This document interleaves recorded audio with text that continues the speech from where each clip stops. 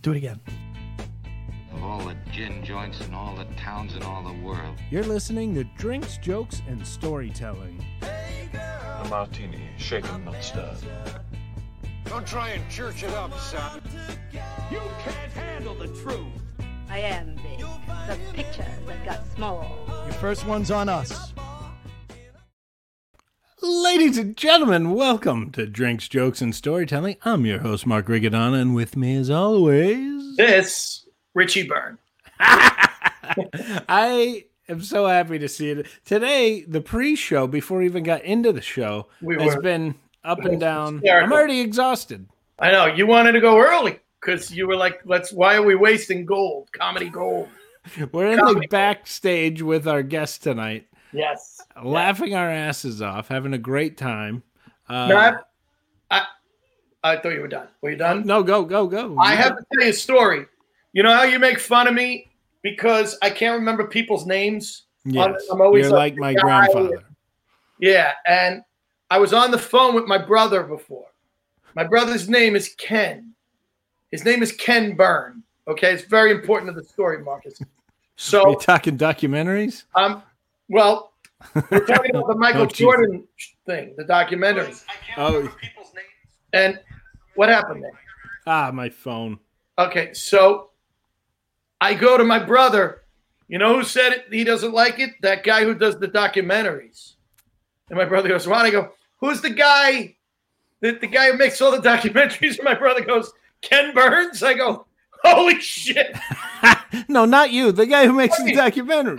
I mean, I can't think of the guy's name when I'm talking to a guy named Ken Byrne. Oh, my God. There's Flammer. He's in the house? There's Mosca. All right. So, all the regulars. Hey, we got the gang all together. Yeah. Our I couldn't think of his name. Ken Burns. You're such a dick. I'm really stupid. How are you? Good? I'm good, man. Things are good. I showed you guys earlier, but my kids put their little mini trains on my computer. They put them on my computer for good luck for the podcast. Well, that's sweet. It's really nice, except every time I sit down, they fall all over the place. Well, nobody puts shit on my computer. It's not even my computer. It's Joey St. John's or somebody's. I don't know. Anyway, do we got to drop in names today? We got to drop in names tonight. It kind of fits with the guest. We got a theme. We got a little theme, so we should go to drop in names. This is you can find this free on Facebook, and we did a bunch. We aired them every Tuesday on Facebook, and then we ran out because of the pandemic. We weren't able to make more. But I will let everybody in a little secret. We will have more. We will have new ones coming, Mark. New ones are coming. New ones are coming. If you're not getting enough Richie Byrne, his special is available. Burned out on Vimeo. Vimeo, baby. Burned out on Vimeo on Shameless Self-Promotions. We have that, Shameless Promotions. And and the other thing is, look for my joke of the day. I never talk about the joke of the day. I write a joke of the day every night. He's dropping the mouse on the regular. On the mouse. Thank you, buddy. Thank you. I love that. But we have a little interesting. The hell was that? Somebody's out in a rush to go get your album. when they could just download it on Vimeo. So Burned Out live on Vimeo. Get live it on Vimeo. So this is dropping names. So I was a younger comic. I was a newer comic, mid-'90s, early '90s, and I was taking a acting class in the city, and it was predominantly for other comics. And some big comics came out of it. Bonnie McFarlane was in the class. Mike Royce, who's big in Hollywood, he just did One Day at a Time. He was the executive producer of One Day at a Time. And Gary Valentine, who's Kevin James's brother, who's from King of Queens, and Jim Gaffigan was in the class. And Jim and I had not an audition, we were in a contest at Eastside Comedy out in Long Island. And I drove, and Gary knew where it was because he lived out there. I didn't live in Long Island at the time. So Jim jumped in my car and we were going to follow Gary out to Long Island from Manhattan. And it was raining so hard. And Gary didn't care at all. He was driving because he's used to, you know, I don't like driving in the rain, and it's coming down really hard, and this is before cell phones.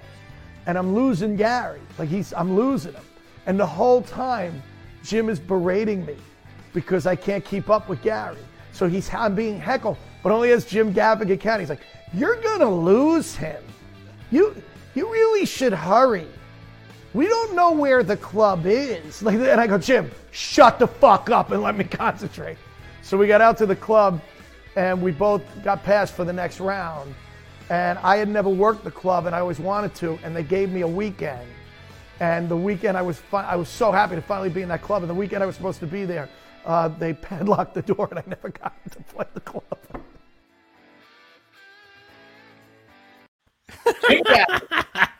I love it. I can imagine him heckling you. You're gonna lose them, and then when you lost your mind, you're not gonna make it. You're not.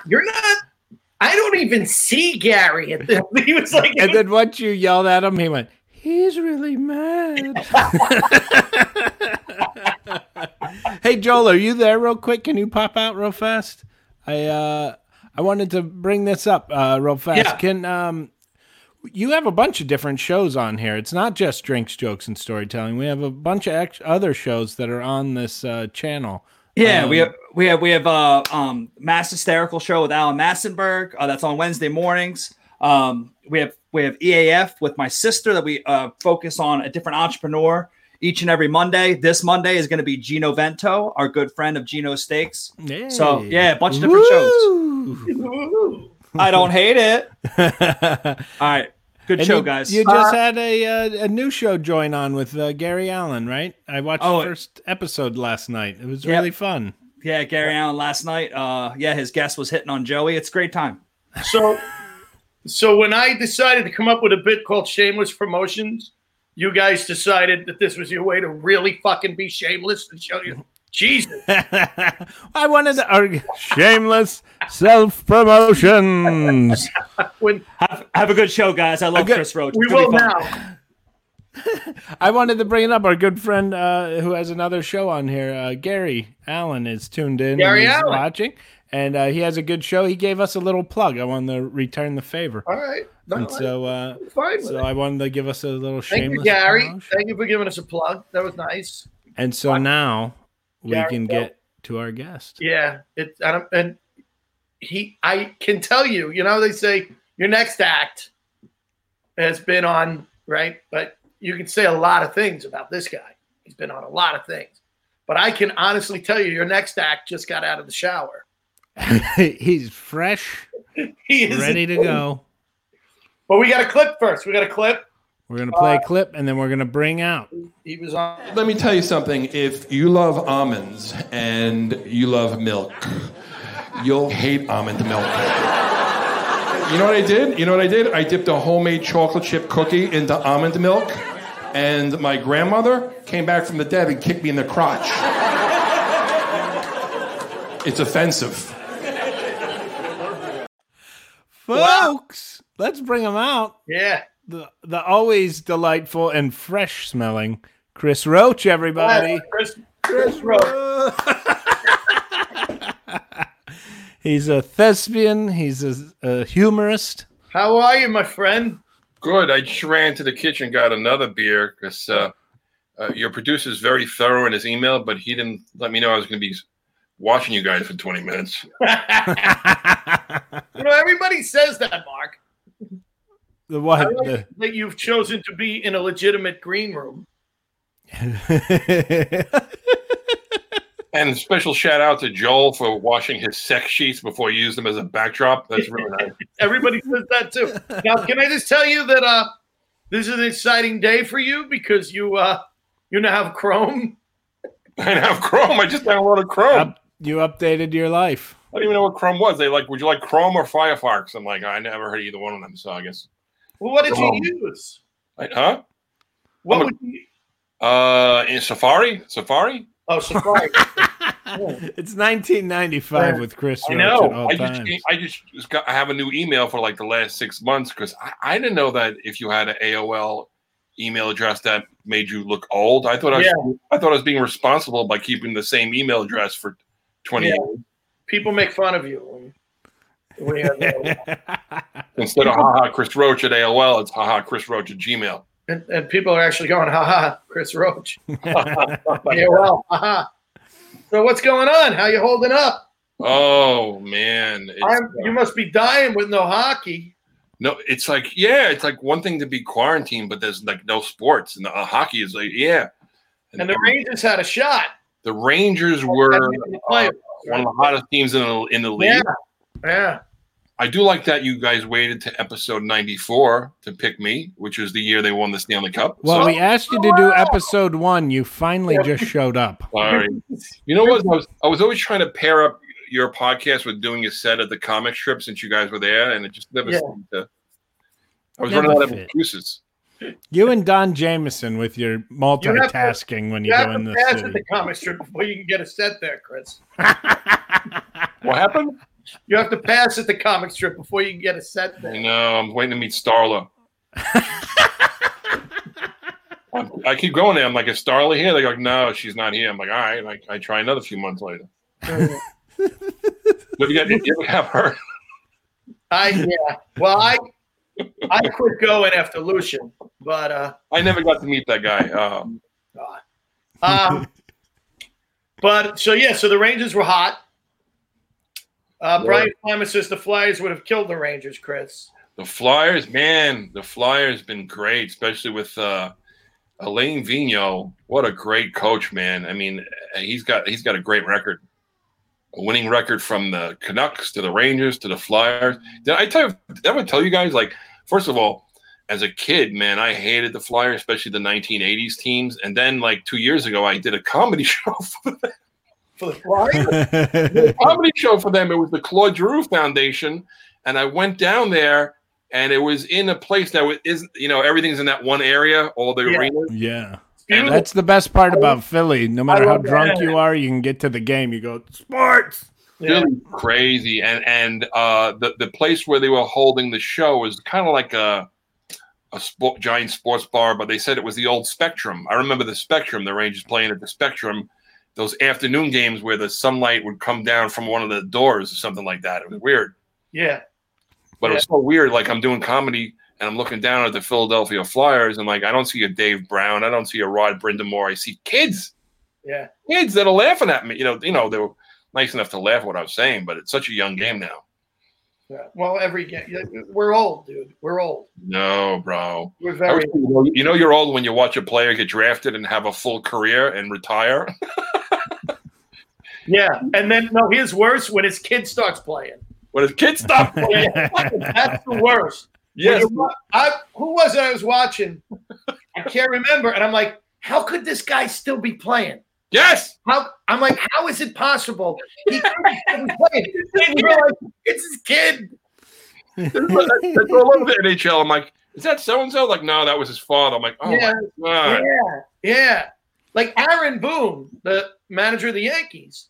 Right. His father played and his grandfather played. So some guys out there were going, oh my God. Like I haven't had that happen yet. When some grandkid starts playing, like if Ken Griffey Jr.'s kid starts playing, you're like, what the fuck is going on, man? People are like, wow, that's longevity. The guy's been in for 30 years. Yeah, this guy never quits. Jeez.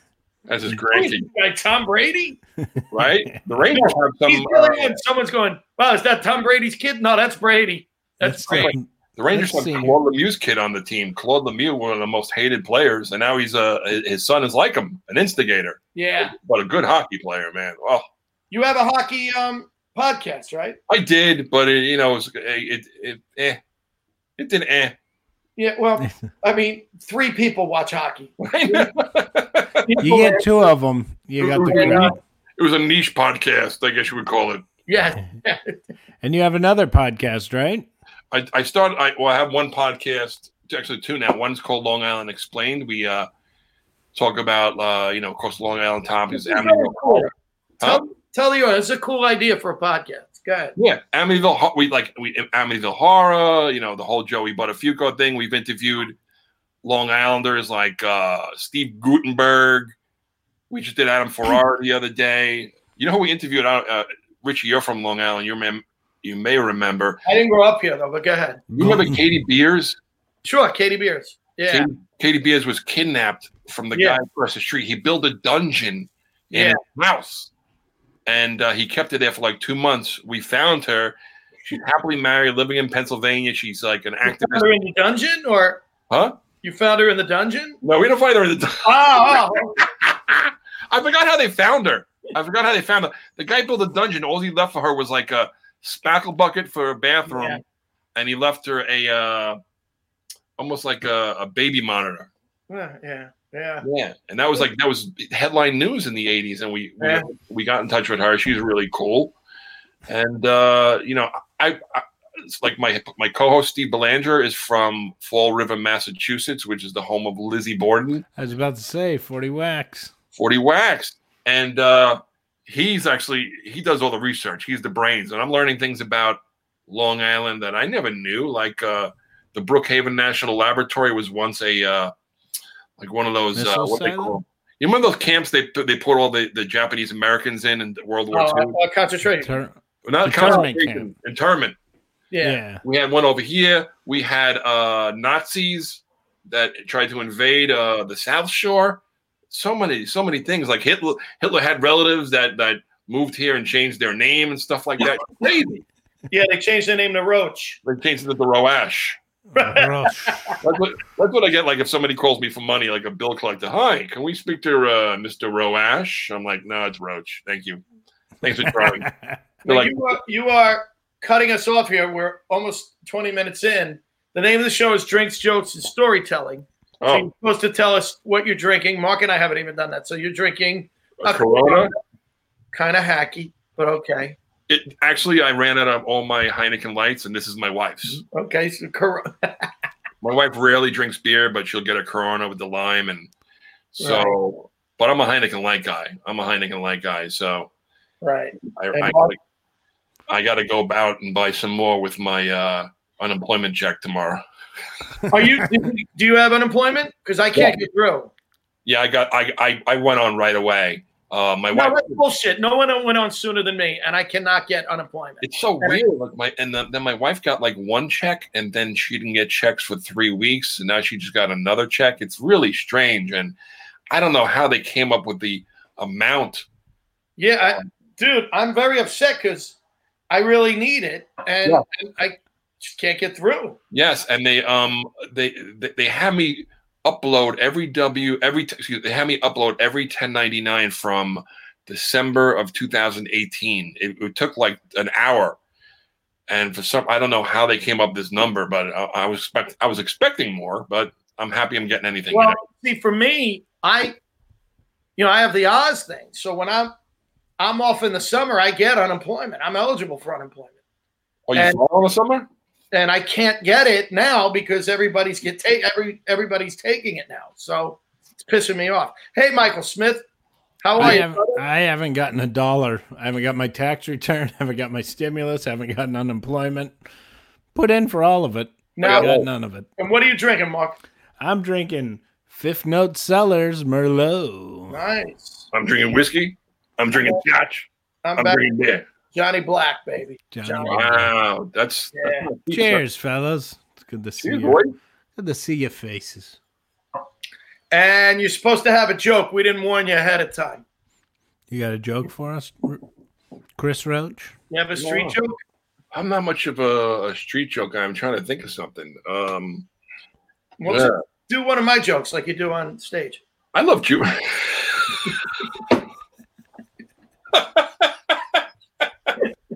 You and I do have like 4 jokes. Yes, I remember you came up with the same with the punchline. And I'll tell you 2 of them. One is you say you juiced a roast beef, and I say I juiced a chicken cutlet Parmesan Hero. No, you came up to me one time. You're like, do you do a bit about dipping the Eucharist into the Cinnabon sauce? I was like, oh, here we go.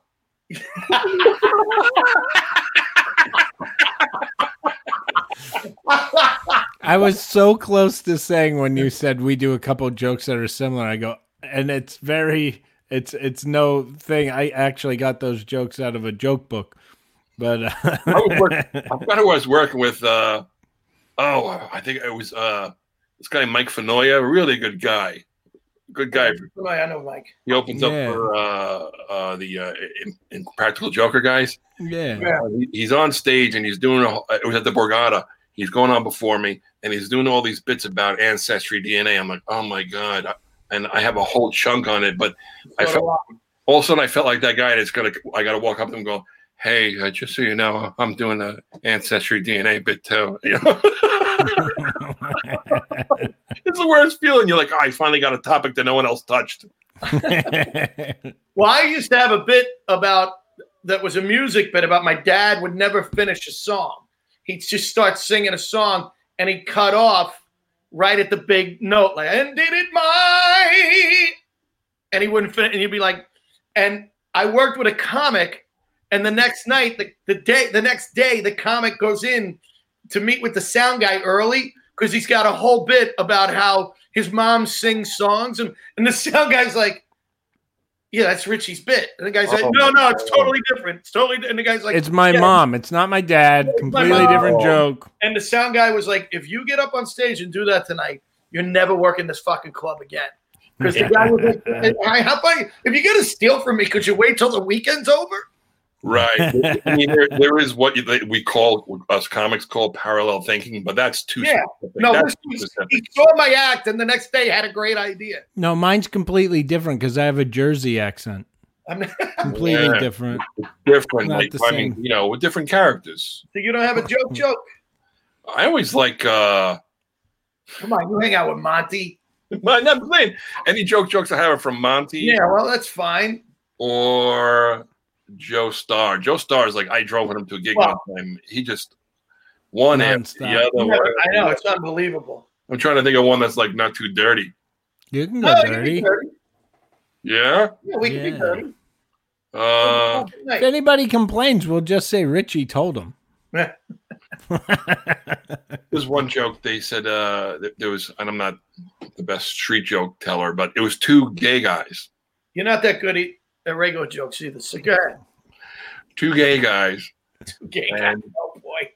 The one comes home from work right away, right? The one comes home from work and he goes, okay, it's your birthday today, so we're going to play a game. I just told this to Mark the other night. Is it? I didn't tell it on you, Mark. Didn't I just tell you this joke? I can't believe you. It's one of my favorite jokes. The best joke in the world, but go ahead. Because nobody's getting hurt. It's not offensive. He didn't do it on air. He told it in the green room. I told it off air, but go ahead. Tell the joke. So the one guy said, it's your birthday. We're going to play hide and seek. Is this the right one? Yeah. We're going to play hide and seek. Okay. If you find me, I'll blow you. If you can't find me, I'll be behind the couch.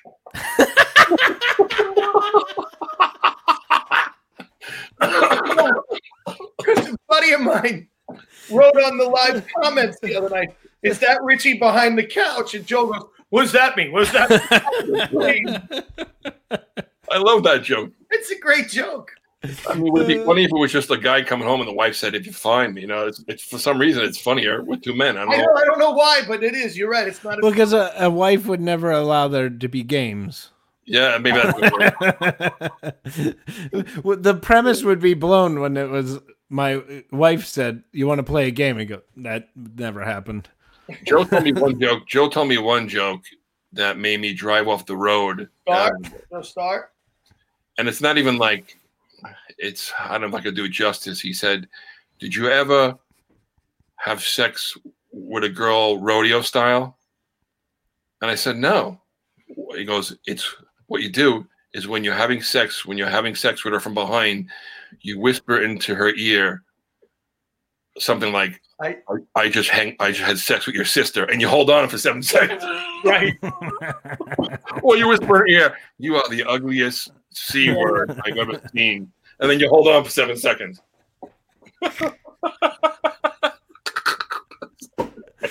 Deanna wants to know if you got any jokes about the lady who needs to wash her clothes at your house because the machine broke. What happened? Remember? Hey, Deanna, got any jokes about the lady who needs clothes from you? Yeah. Oh my God, who is that woman? There is a woman. Every post I put on Facebook, she comments, "Hey, if you have any clothes, drop them up." Like it's one. It's not a sexual thing, and you don't know what it means. I don't know. Then she's like, "Hey, if you can drop off any food to, I could really use food." I'm like, "Who are you?" And and I look at her profile, and her picture's like this, just like she's her eyeball. I'm she's like, looking in your window. Is somebody harassing me? I think you're getting harassed. No, I think someone's hot for you. She's like, meet me at the 7-Eleven at 1:10, and please, if you have any extra clothes. I'm like, you're gonna fit into my clothes? Joel wrote, she spells socks SOX. You're gonna fit into my clothes. We needed a new curtain. If you could drop your sweatpants off. So, I'm actually trying to keep this interview on track. And you're doing an amazing job of just completely derailing it. I'm I didn't take my Adderall today. Very proud of you. Now, not only are you an amazing comedian, but you're also a damn good actor, my friend. Yes. You've done a lot. Chris Roach has an amazing body of work. And an amazing body. Yes, I do. And Mark has seen me on the beach. He will hold it against you. Mark has seen me on the beaches of North Carolina. That's right. I was telling them off stage, I was down there working and Roach was just there, but then his family was vacationing. Right, you and Ed came out. We had a great time on the beach. I've never felt so comfortable with a family. I know. I walked in, I'm just like, hey, what's up? Like he's under one of the cabanas hanging out, getting drunk. I'm not even comfortable with my family. Oh, I love drinking at the beach. I was one time I was there with Monty when I was working for Ed down at the Outer Banks, and I guess we were drinking. And when we're in the water with our beers, and I'm more concerned about getting wiped out by a wave, but I'm not really concerned because I'm drinking about the sun beating on my back for 2 hours, and I had like the worst sunburn. Sunburn, and the worst is when sunburn it like starts healing and it feels like somebody takes like little needles and starts going. I was freaking out. I was rubbing vinegar on it. Anything the internet said to do, rub vinegar. If they said rub dog shit on it, I would rub dog shit on my sunburn. I wish the story had a better ending, but dude, well, I was about to say you've worked on many shows. You were on the Michael J. Fox show. Yes. And I got to meet him at a Ranger game, and I said, "Hey, man." Oh, that's right. He's I said to him, I was on your show. I had a small part. I really enjoyed it. He's like, "Oh, thank you very much." And I didn't get to meet him that day. It was just a scene, which was a lot of fun. It was a lot of fun. It's we have it. We have a clip. Oh. Cranberry sauce? You can buy cranberry sauce on Thanksgiving. You don't even have one can? Chuck, do we have any cranberry sauce? You can't buy cranberry sauce on Thanksgiving. That's what I said. If you're not going to bother selling Thanksgiving stuff on Thanksgiving, why are you even open? So people want to get a jump on their Christmas shopping. You can tell them we got plenty of candy canes. I was about to. Look, if you're on break, then take your break, Chuck. We have candy canes. Let's find a better store. A lot of judgment coming from the guy who waited until the last minute to buy cranberry sauce. That guy was great. And you know what? He's a great actor, man. He's been in everything. And I knew he looked familiar, when I saw his name, I'm like, I don't want to look up his resume. I'll get intimidated. But he was one show I haven't watched where he's from is The Wire that everybody raves. Yeah. So then you guys see The Wire? He was on NYPD Blue. He was the candy man on NYPD Blue. He was so good. It's supposed to be great. And I just saw him in. I was from too on Clemency? Blue Bloods? Well, no, he's in a movie called Clemency, which looks really good on Netflix. I haven't watched it yet. What was the show? I think it was Blue Bloods. He did a whole season. I forget. He was on Treme, too. He was really good. Great actor. He's been in everything. Solid. Wish we knew his name, but we don't. I don't know anybody. Richie, you're going to pretend you know his name. You don't even know Ken Burns, your brother. Well, I heard you talking about Ken Burns. When I was messing around with you met my brother, Ken Burns. Oh, your brother? Yeah, your brother's taller than me. No, that's my brother, John. John Burns. Kenny's tall too, but John's like 6'8". Yeah, Ken Burns. The only time I've heard Ken Burns is when I'm messing around with a movie and they ask me if I want to use the Ken Burns effect. Is that it? Yeah, there's a documentary filmmaker, and he changed the way documentaries were shot. So they call it the Ken Burns show. Thank you, Ken Burns. But yeah, you met my brother because you opened for me. You was nice enough to open for me at St. George Theater a year ago. Yeah, that was fun. May 3rd on Joel's birthday. That was fun. We have some photos from that. Look at was that from the theater or was that prom 1982? First gay couple. Then we had a third wheel. Oh, there's the third wheel cock blocking you. If you can't find Richie, he's behind the pool table. Richie, that photo made me uncomfortable for a minute. We looked very relaxed in each other's arms. We did. We looked like we belonged. I was meant for you. Look at the lady in the back's looking at you too, like, oh, take it somewhere else. We look like the perfect couple right there. Are you kidding me? That's hysterical. I never and who said gay men are handsome? Very comfortable. Supposed to be drinking for hours there too. Oh, you think? Get over here. I love you, man. You were in that. We have a scene. You were in. I forgot the name of the show. Wait, thanks, bye. Thanks, guy. Instinct. You were really good. Yeah. So you told Sergeant Harris that you murdered Thomas O'Hare? The milk, honey, those smells. His screams, they won't go away. Where did you do it? I can't live with it anymore. It went too far. It was wrong. What did you take, Lon?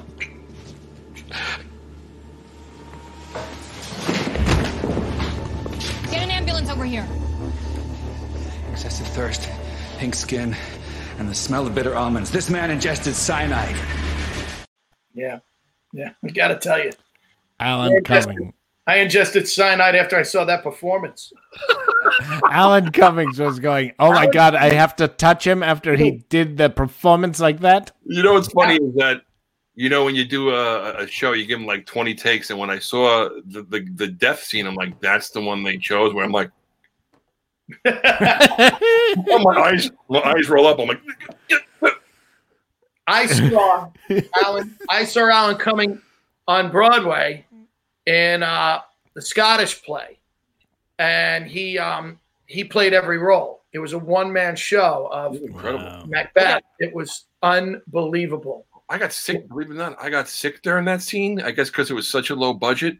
They didn't have a stuntman, and they had a pad on the floor about that thick. They had me fall off, because single camera, they had me fall off that chair. I'm not kidding, like 20 times. Really? And when I got up after the 15th time, I was like, everything was moving. I got a little vertigo from just like the impact of hitting the floor so many times. And I woke up, I was like, I had to have like an EMT guy take my pulse, and it was weird. You're so devoted to your craft. I did a thing for GE where I was in San Francisco, and we were doing interviews with these scientists, and GE put us up in these fancy places when we'd go. We show up, we go to get our room key, they give us champagne, and they were like, this seems like a really fancy place. And then we looked over, Alan Cummings was the entertainer in the lobby, in the lounge, doing his one-man show. And I was like, yeah, I think this is pretty high-end.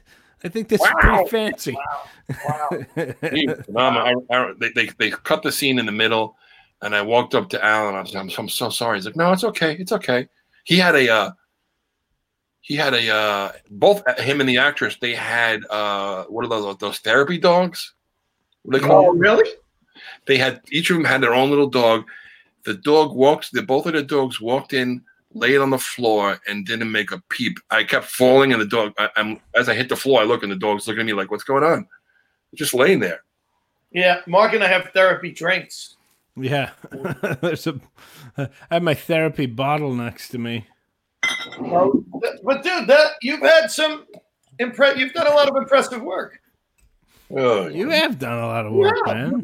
You're very shy about it. You don't really talk about it. You're a humble man.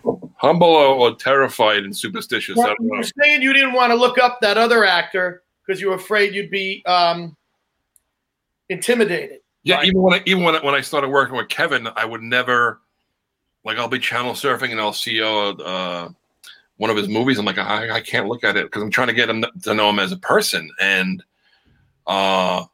here's another name drop. I did an independent film with Al Pacino. And no, you didn't think that wasn't where I was going? Okay. Let's roll the clip. Now, impose on your work. I mean, but that's not. Begin. I mean, could you help me here? That won't be necessary. Okay. Were you sexually involved with Sybil? No, please, no. I mean, this is a young woman in her early 30s at best.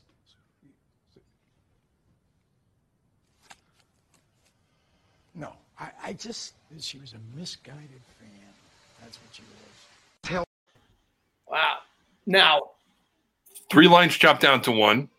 How? That was your only line? It started as 3 lines. Now, you want to talk about being humble. When I first got that part, I went around telling like all my comic friends that I got it, and I was like so happy.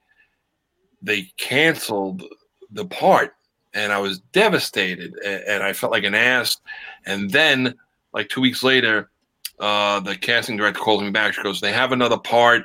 It's for the role of a detective. You want to come in?" I'm like, "Yeah." And I came in, read for it, and they gave me the part.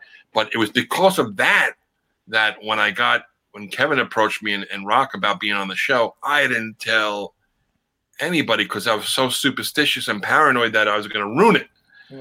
And there's a few like close friends of mine that got mad. Like, how could you not tell me? I'm like, I didn't even tell my father. I was waiting for it to be finalized, you know? But yeah, that was working with Al Pacino. I bought this coat, that coat I'm wearing there, that trench coat. I bought it from like the Men's Warehouse just for the scene. And I'm like, I'm going to return it. It's like $80. When am I going to wear it again? It's still in my closet. And it's your Al Pacino jacket. Yeah. After the director said cut, you know, once they say cut, it's madness because people are walking everywhere and moving lights.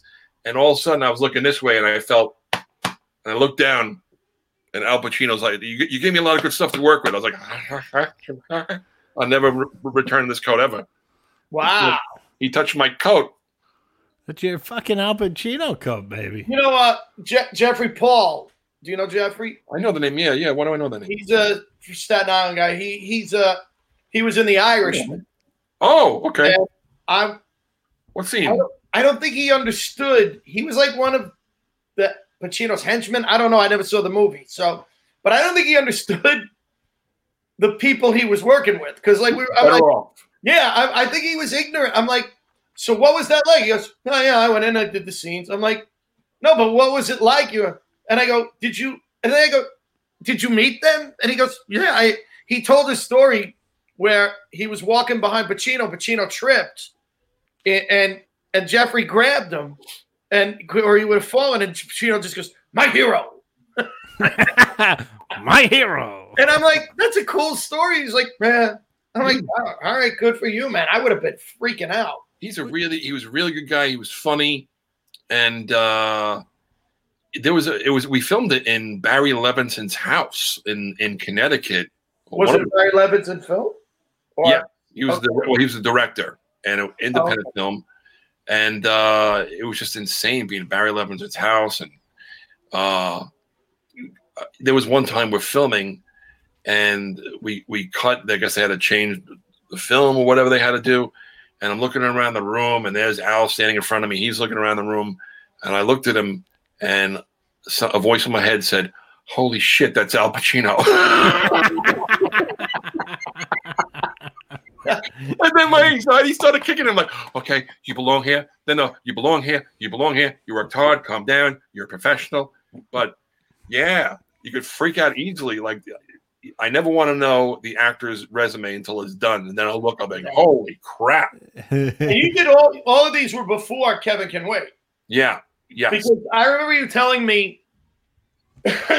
Maybe you don't want to talk about this, but I remember you telling me that there were people. Kevin really wanted you for Kevin Can Wait. Yeah. But other people wanted someone with more experience, right? Yeah, the network did, and Kevin said, "No, this is the guy." And I found that out later on. I was so like, "Holy crap!" I mean, it's interesting that because you've had a lot of experience. I mean, you've done a lot of. I mean, maybe small roles, but you did a lot before then. Yeah, you know. Yeah, you know, it's interesting. As comics, I don't know about you guys, but I was always like, I always had the mindset like, I got to get into the Montreal Comedy Festival. I got to get into the Comedy Cellar. I got to get into the Montreal Comedy Festival. And I'd always get turned down. So here I am, like, trying to get into these two things. And all of a sudden, 10 minutes from my house, from Ronkonkoma, McGuire's Comedy Club, he walked in on a Wednesday night and saw me. And I didn't find out until, you know, I went to the city. I auditioned for the part. I didn't find out until later on that when he walked into, I was opening for, it was a Wednesday night. Colin Quinn was trying out a new show. Mm-hmm. Oh, right, yeah. Oh, it ended up on Broadway, yeah. Yeah, like 4 years ago, he was working out. He was still working it out. Yeah, I remember that. Yeah. Kevin walked in. I didn't meet him that night, but I found out later on that somebody whispered to him, like, "That's the guy. That's the guy." Like they were looking for that type, and somebody told me that he casted you right then and there for that 10 minutes I did in Bohemia. So like here we are, we're always trying to like get into these festivals or these clubs, and I got discovered 10 minutes from my house in Bohemia. Yeah. Yeah. Crazy. I knew that story. You know, a few months ago, back in maybe December, November, I stopped by Governor's on a Thursday. And, and they have the charity shows and, and if you get there, Jimmy will put you up and all. And I said, let me go to Governor's and see if I can get a spot. So I go to Governor's and Jimmy goes, go in the green room. And I go in the green room, and who's in the green room? Joey Cola. Right. I go, hey. And then I turn around, and it's like all these Pete Coriel. Really? The other guy who can't think Michael Loftus. Yeah. And I'm like, what are you guys all doing here? And they're like, yeah, we're all working on Kevin's new show, and we're all doing a spot tonight. I go, oh, whatever. So then Rock walked in. Hey, Rock, how are you? Blah, blah, blah. So I hadn't seen Rock actually, I saw him at Kevin Can Wait, but before that, I hadn't seen him in 20 years. So Jimmy puts me up. So I go up, and when I fit, I go up, and the first joke doesn't really hit. Right. And it's it's this Thursday night. I don't know if I care. All of a sudden I look up, and in the back of the room is Rock Rubin. And I've known Rock, but and now I go, oh, I can't bomb. Oh, shit. I got to bring it. I know. That was a really big mistake. So I bang, go into it. You know what I mean? Like bang. Yeah. And I did good. I did really good. And I come off, and Cola's in the back with Jimmy Dolce at once in the audience. And I walk over to them, and Joey goes, I'm glad you did well, man. I didn't want to tell you this, but look behind Rock, and Kevin is sitting right behind Rock. Yeah, yep. So I'm like, thank God I saw Rock, because I was about to just phone it in. They're always Kevin's always looking, man. He's always looking. When it comes to the clubs, he loves Long Island comedy. He's always back there looking. Yeah, well, I never got a call like you. So, so you go into McGuire's. Yeah. You don't even know. It's not a big deal. I didn't even know Kevin. Some people think that we knew. I didn't know him until like 2 months later when I saw him at the Governor. Maybe not 2 months, maybe a few weeks later, I saw him at the Governor's Green Room. And we had a friend in common that passed away, believe it or not, that he named the first season of Kevin Quaid. There was a guy, Lenny Venito, who played a guy named Duffy. Yeah. And Duffy was... Lenny Venito's a great actor. He was great. Yeah. And a nice guy. Really nice guy. Yeah. And Duffy was named after Tim Duffy, who was a guy that my brother was friends with that Kevin knew from when he was... I think Kevin knew him from when he was bouncing out in Port Jefferson. And coincidentally, too, I bounced at the same bars as Kevin did, and I never knew him until Governor's, the Green Room. But yeah, like you're saying, like you see these actors on TV and then you get to see them in person. It's like you're trying to forget who they are. It took me a while.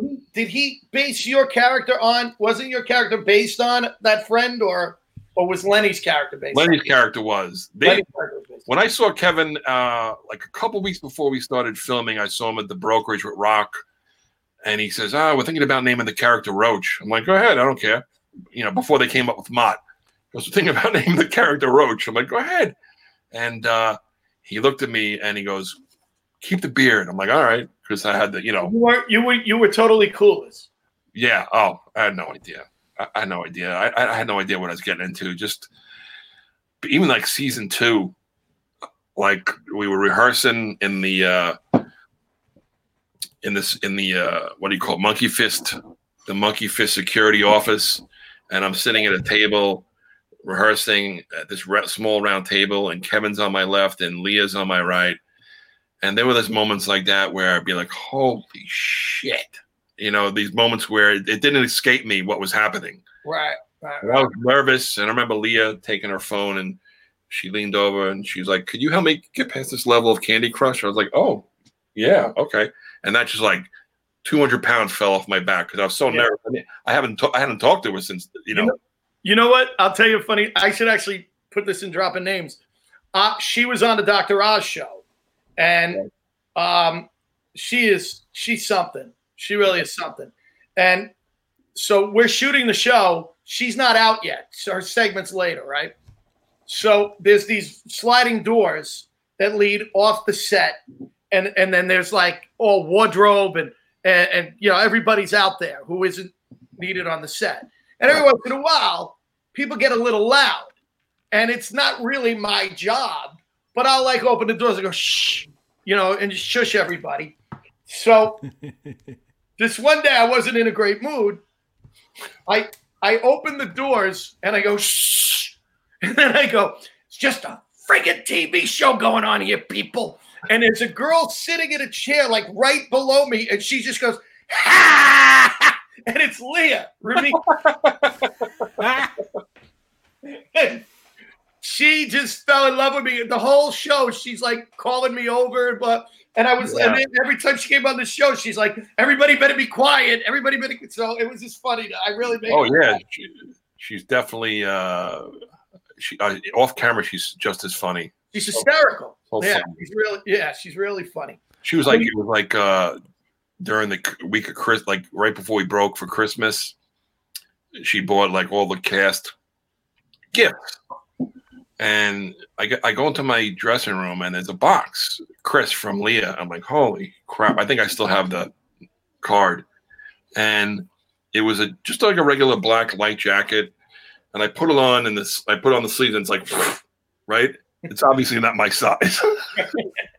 So I'm just so flattered that I got a gift from Leah Remini. It's in my closet right over here.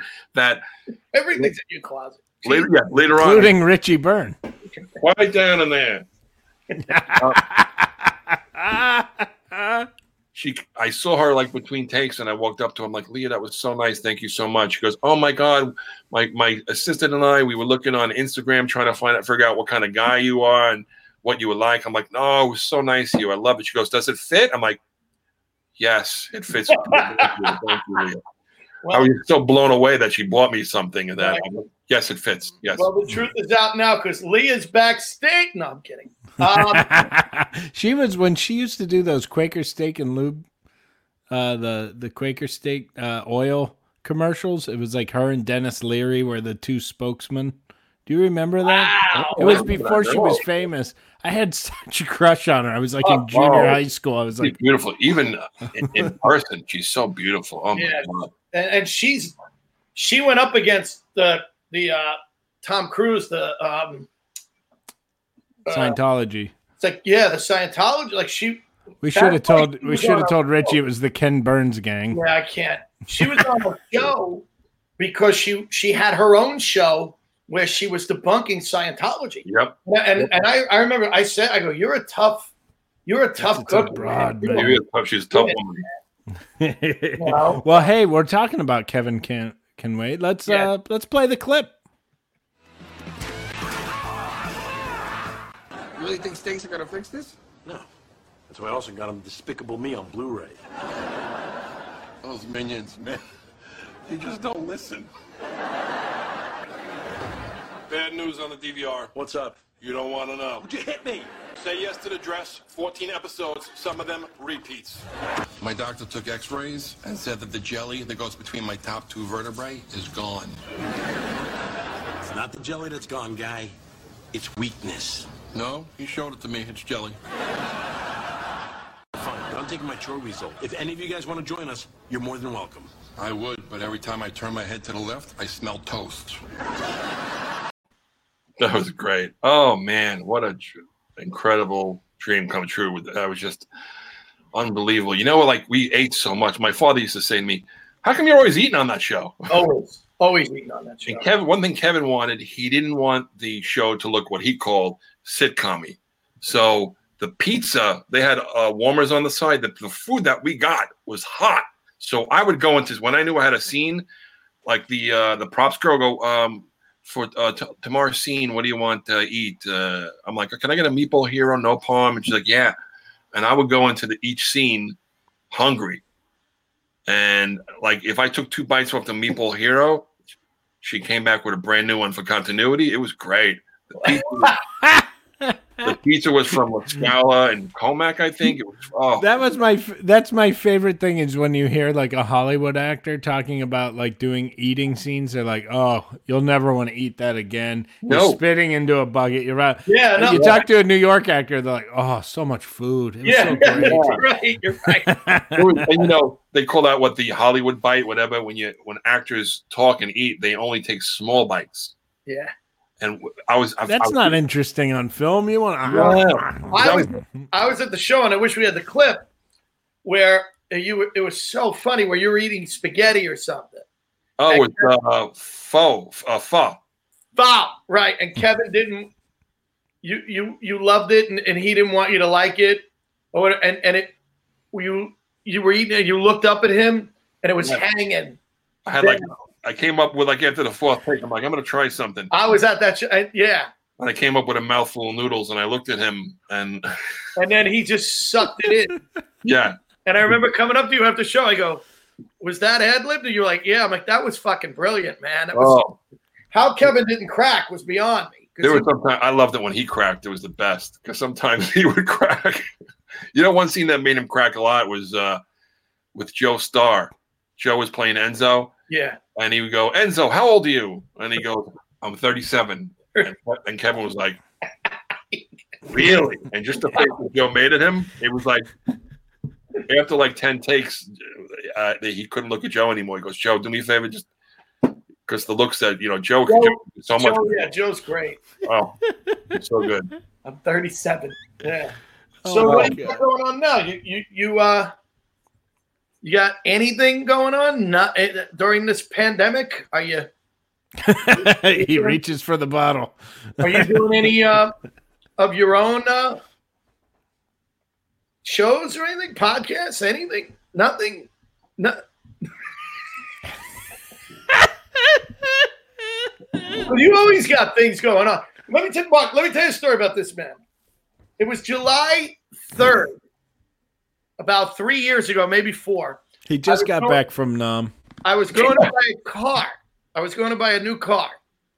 And I get a phone call. Chris Roach. July 3rd. I go, "Hey, what's up, man? You sing, right?" "What? You can sing, right? Can you sing, right?" "Yeah, I can sing." "Can you be at Governor's in an hour?" "I'm making a video, and I need someone who can sing. Can you be?" I go, "Dude, I'm on my way out to buy a car." "Oh, man." I'm like, "Thanks for the heads up." Like it was an hour before shoot. You were like, "Come out," and it was Ronkonkoma. Ronkonkoma, yes. I wanted you to sing backup or something. Yes, but you were like all you had to do was call me 2 hours before I would have changed my plans. But you like waited an hour. Like I felt so like it was almost like I feel like you called 48 other people first and went, "You sing, right? You sing." And they were all like, "No." And you're like, "Oh, don't make me call Richie Byrne." All right. God, I'm up to beat. But it's a Ken. very funny video. And guess what? We got a little outtake from it.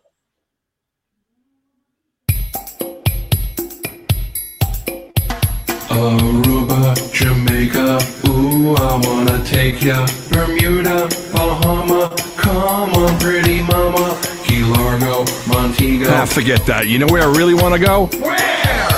Off the Long Island Sound. There's a place called Ronkonkoma. That's where you wanna go to get away from it all.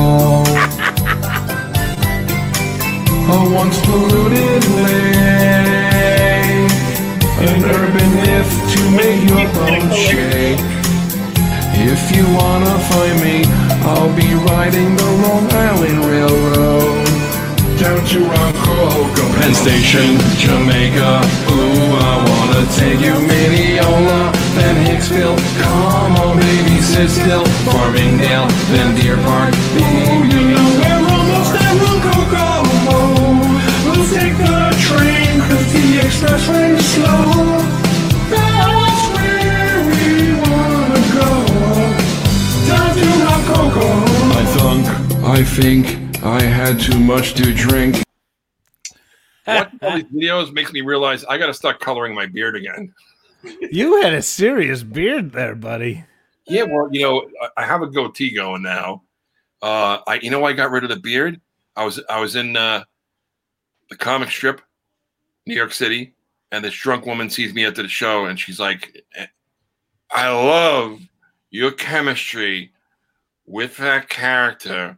I'm like, and I'm trying to figure out what she's talking about. That show, Parks and Recreations, you and that girl, you're my favorite. I'm like, that's Nick Offerman. That's Nick Offerman. He's got 4 eyes.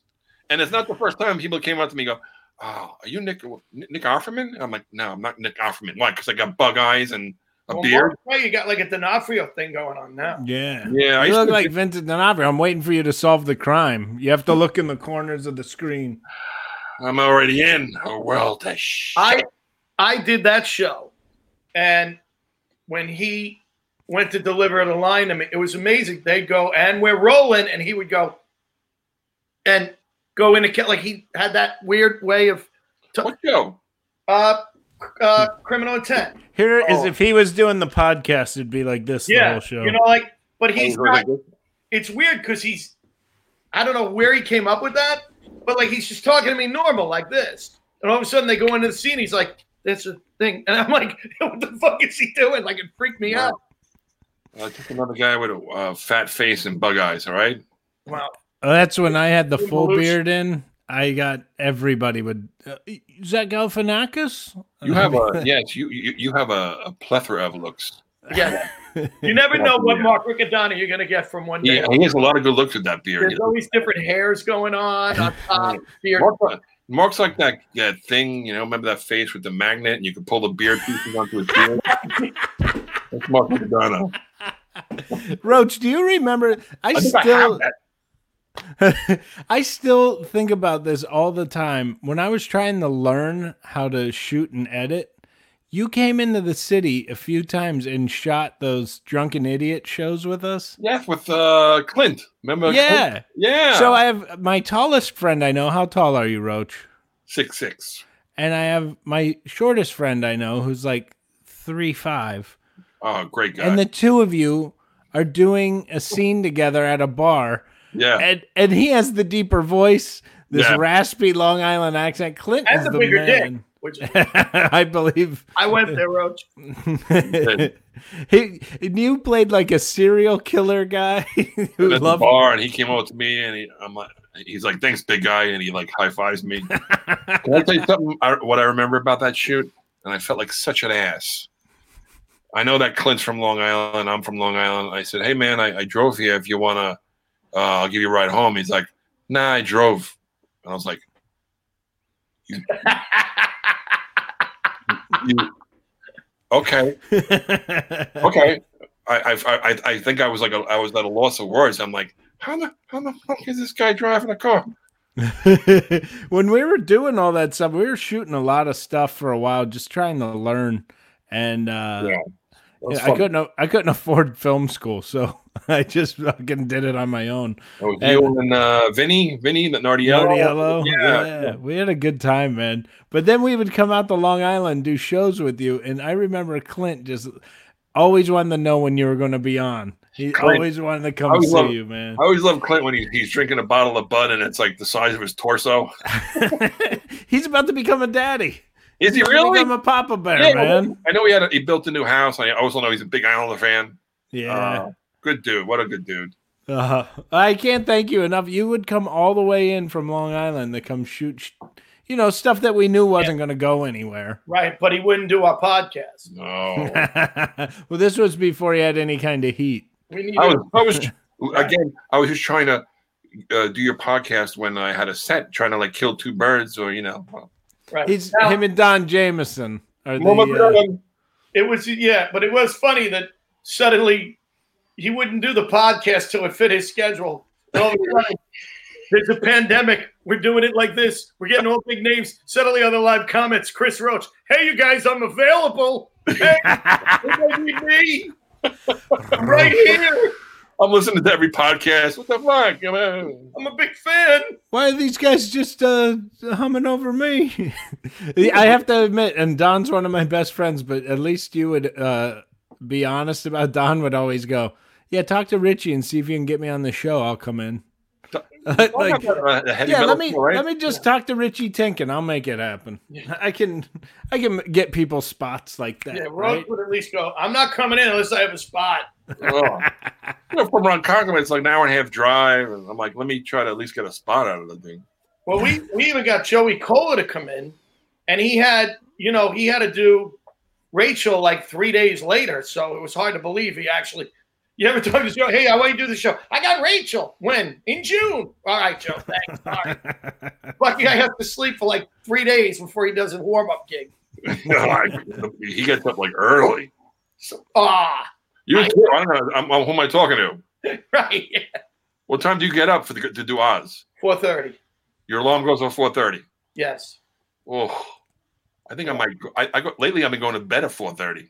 Well, that's the hard part, bro. Is that just because especially we have a 4-month hiatus where you go right back into comedy time.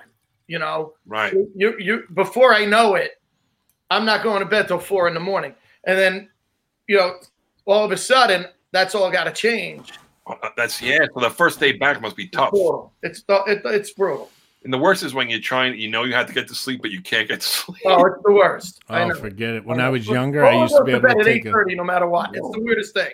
I could take a sleeping pill, change my clock like that. Like, oh, you guys start getting up at 5 a.m. for shit?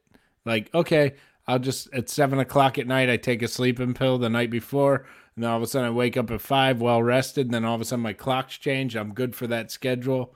Really? Like, okay, now I'll just stay up longer one night and fight it, and then I'll go back to the comedy schedule. Now, forget it. I can only do what my body tells me to do that day, and it never agrees with what I need to do. I don't.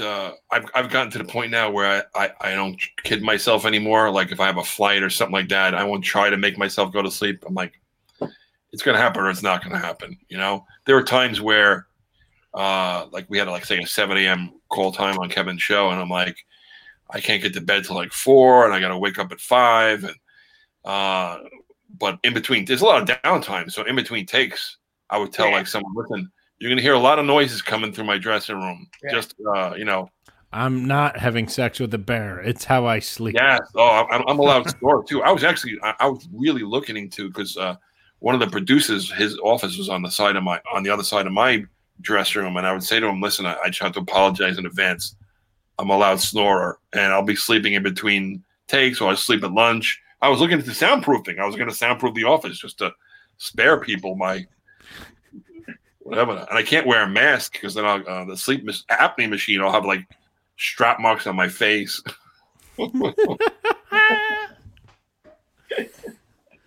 Oh, baby. You've been a great guest. You're awesome. We really want to have you back in the next pandemic. Yeah, I'm gonna right now ask you back so we can maybe get you on by the 200th episode.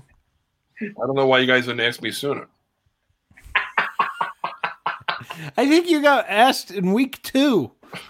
We had we had Greg Vaccarello watching tonight. Did you see that? Yeah, back in the house. Good man. Back. We had Barbara Trump, Maria. Barbara. Got some good people watching. I love Barbara. We love you guys. Thanks for watching. Roach, stay on when we go off. This is Chris Roach. That's Richie Byrne. I'm Mark Rigodonna, and that was Drinks, Jokes, and Storytelling. Last call. Thanks for listening to Drinks, Jokes, and Storytelling.